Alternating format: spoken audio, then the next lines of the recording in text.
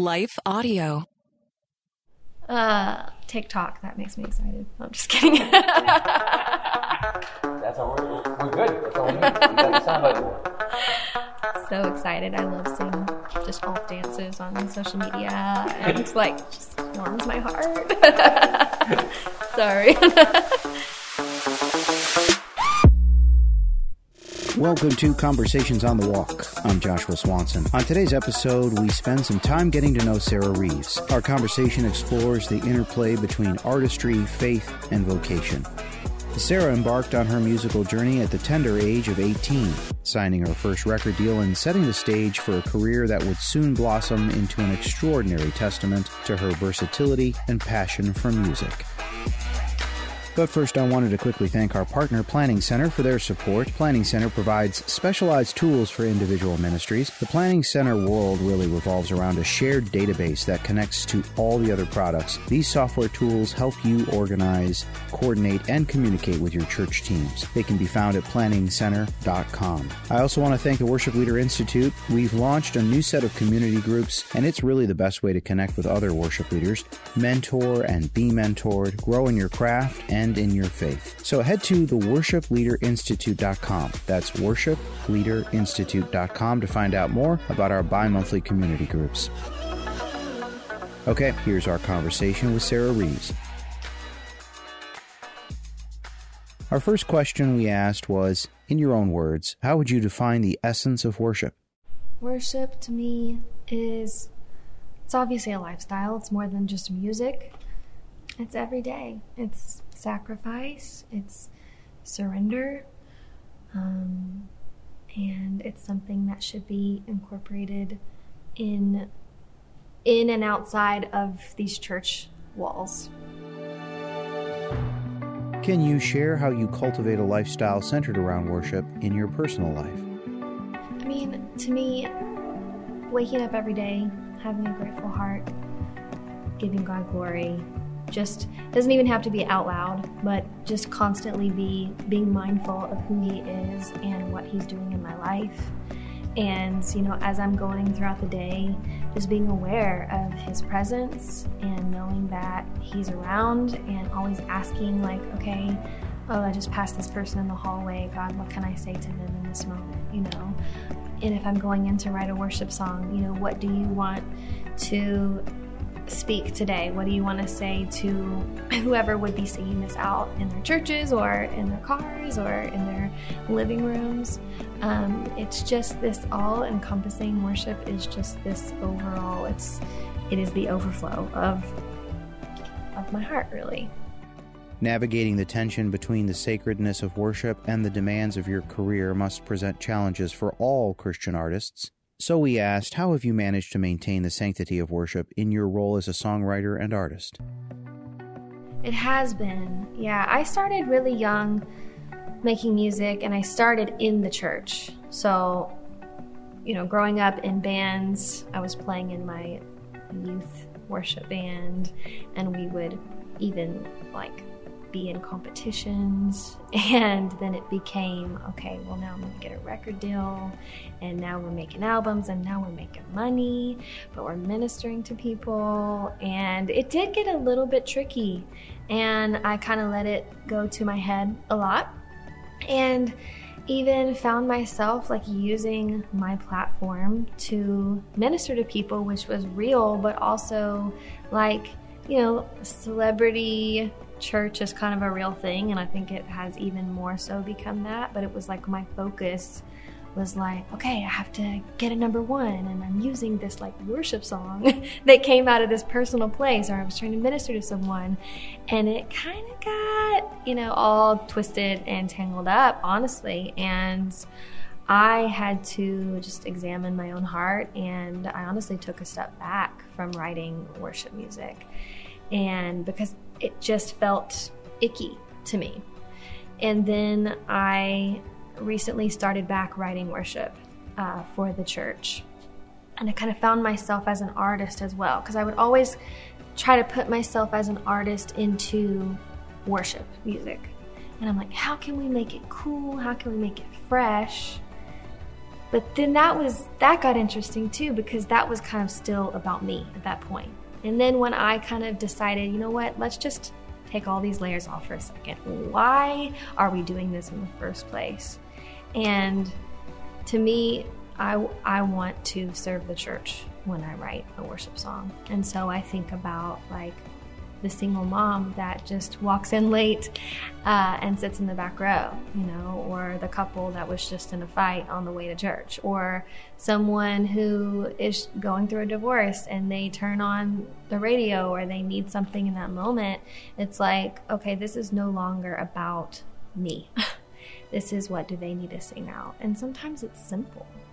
It can be fresh. It can be cool, but I never want that to be like the number one priority when I approach writing worship music and leading worship.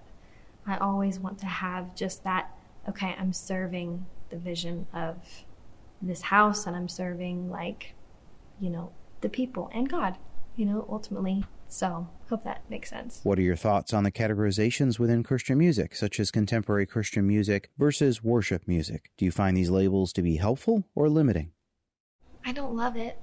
To be honest, I kind of wish that there were more artists just in music that are Christians, you know, that are in the church and outside of the church. I've been doing a lot of music. Even this next record that I'm about to release, it's all mainstream pop music, and I also serve at my church as well, and I do worship, but it's almost been like, it's been really freeing for me to do this other kind of artistry over here and be in places where people don't know the Lord, you know, they're open to it, they have faith, but they're not sure, you know, what they believe, and I'm singing these songs that aren't necessarily about God, and they feel the Holy Spirit and they come up and they're like, there's something different. Or I look out and people are crying when I'm singing a song that isn't even hopeful. Like, it's just an honest song. I have a song called Anxious, and people are just relating to it, because that's what I strive for in my artistry, is just to be authentic and as real as possible. And so I don't love the labels, just because I feel like sometimes CCM can be this like one sound or this one lane. And as an artist, sometimes we feel like we have to bow to that sound and to that system. And so I really hope that kind of the walls can be torn down within like even genres, you know, and that there can just be people in and out of the church that they love God, they love people, they're making great music. And sometimes it could be about the Lord, and other times it can be about love or life, but it's coming from that spirit and that place where people are moved by it and they're relating to it. And based on your definition of worship, do any songs on your latest album align with the traditional worship genre? I wouldn't call it worship, but I guess if we're talking about worship being a lifestyle, then yes, it is worship. But it's not in the way that someone would listen to it and be like, oh, this is a worship song. It's definitely not that. It's not church. It's not a church song. But there are definitely they're real songs. They're from like heartbreak, they're from love, they're from just life experience. And so yeah, I guess you'll see when it comes out. There's a song called Best Days. I actually just released it.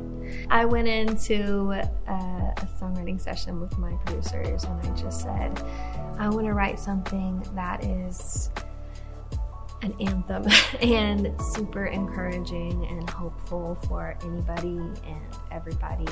And, you know, I've been an artist for a long time. And there's been moments where I've become jaded, and there's also days where I feel like, you know, maybe my best days are behind me. And in this specific moment, my whole world was turned upside down, just in my personal life, and I didn't realize how much I needed to sing that, just like prophetically over myself and even the people in the room. We were all in tears, and we got just some people that kind of were the choir on it as well. And I sing that song now on tour and just everywhere that I go. And it's crazy how the room just kind of shifts. And with Christians, with non-Christians, and it's just full of hope, and that's what I love about it. And then I also write and sing with my church in Nashville. I go to the Belonging Co., and so I'm a part of the worship team there, and just love writing songs with those people, and we're testing out some originals that could potentially be on the next album, Belonging, as well. So we'll see. What nuances do you find in the creative process when writing a pop song compared to composing a worship song?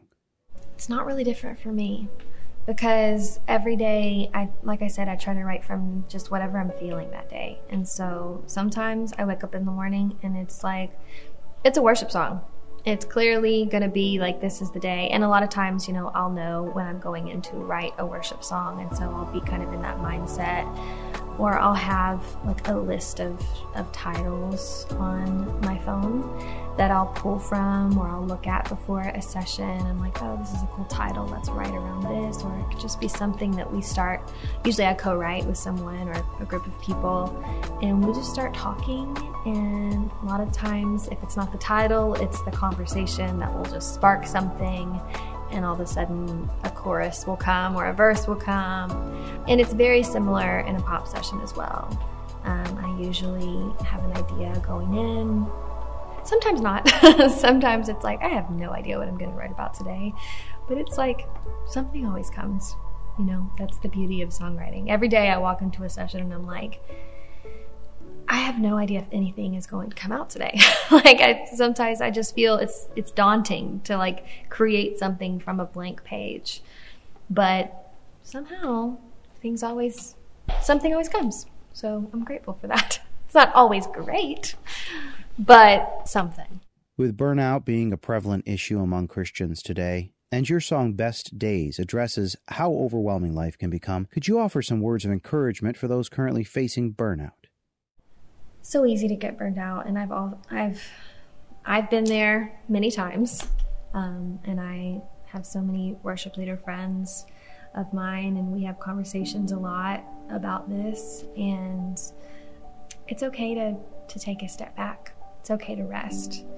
And I think we put a lot of pressure on ourselves as worship leaders, as just leaders in general, as musicians, as artists. We feel like we have to be on all the time, or, even like church culture, church lifestyle. It's like, it's not like if you're on staff at a church, we all know it's not a job, it is a lifestyle. And you're giving your life to, ministry basically. And I think that can be very, it can be heavy some days, and you can find yourself just like going through the motions, and you're like, wait, why am I here? But I think it's important for everybody to just like kind of take a breath and take the pressure off and step back and have, if it's one person, if it's a mentor, if it's a friend, somebody in your life that you can confide in and just be honest with. Maybe it's a therapist or a counselor, to where you can just be free with no judgment, that there's full trust between you and that person,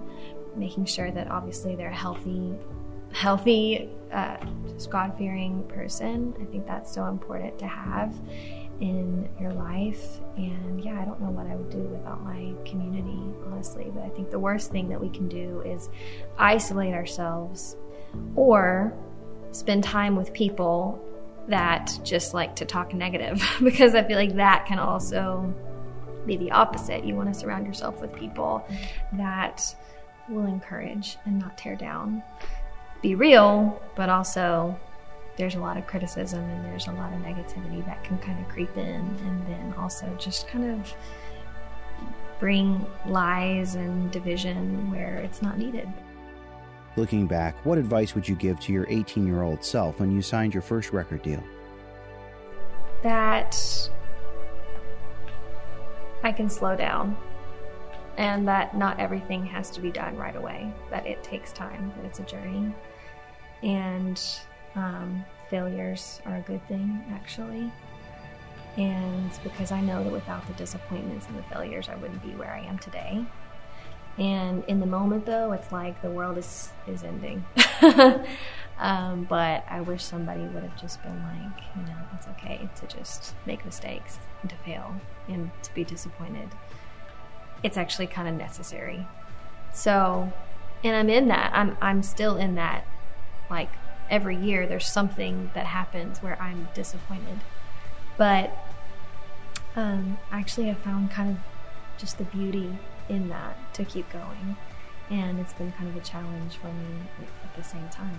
And I don't know if that answers your question, but that's the first thing that came to my mind about just, being okay with just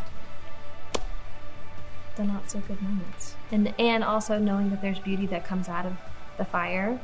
And like some of the songs that I've written, even this year, it's just been a really hard year. It's been the best songs that I feel like I've written because of what I've gone through.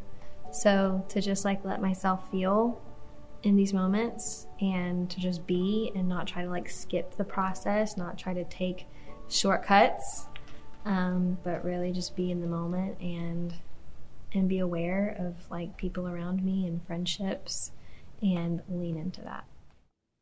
What excites you most about the emerging generation in the context of music and worship? TikTok, that makes me excited. No, I'm just kidding. That's all we're good. That's all we need. We got the sound like we want. So excited. I love seeing just alt dances on social media and like it just warms my heart. Sorry. No, I love just the young blood and honestly, I love the honesty of this next generation.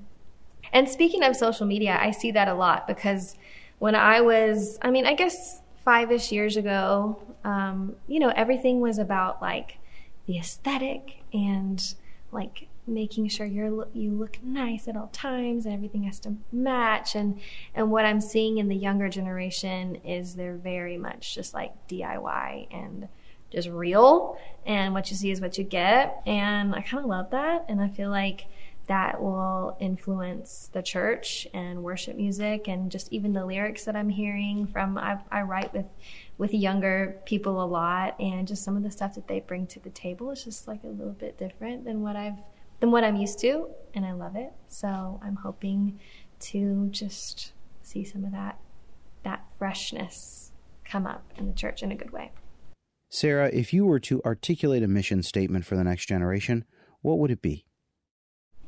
To continue with that innocence and to not get too caught up in the image of everything and to not get caught up in even the comparison. I think that was definitely my generation and still is. I'm sure everybody can easily be on our phones and look at what everybody else is doing and just think, oh, I need to be doing that, and I'm not good enough. This is getting old. So then we try to pivot really quickly into something that actually doesn't come across as authentic because we're constantly chasing trends or trying to be cool or trying to chase the next thing. But I think just use the gifts that God has given you, and it's going to look different from the next person, your neighbor, the next church, whatever you're looking at on social media. But just, I feel like lean into the gifts that are inside of you. It's the Holy Spirit. Like He'll guide you. Just pay attention. Thank you, Sarah Reeves, for spending time with us and sharing some of your story. If you haven't done so already, it would really mean a lot to us if you would subscribe to our podcast and leave us a review. You can find out more about Sarah Reeves at sarahreevesmusic.com. Also, be sure you check out planningcenter.com and worshipleader.com to find out what's new in the world of worship. All right, until next time, I want to thank the team at Life Audio for their partnership. If you go to lifeaudio.com, you'll find a collection of Faith Center podcasts about health and wellness, parenting, current cultural events, Bible teachings, and more. So check them out at lifeaudio.com. Again, I'm Joshua Swanson. Thanks for listening.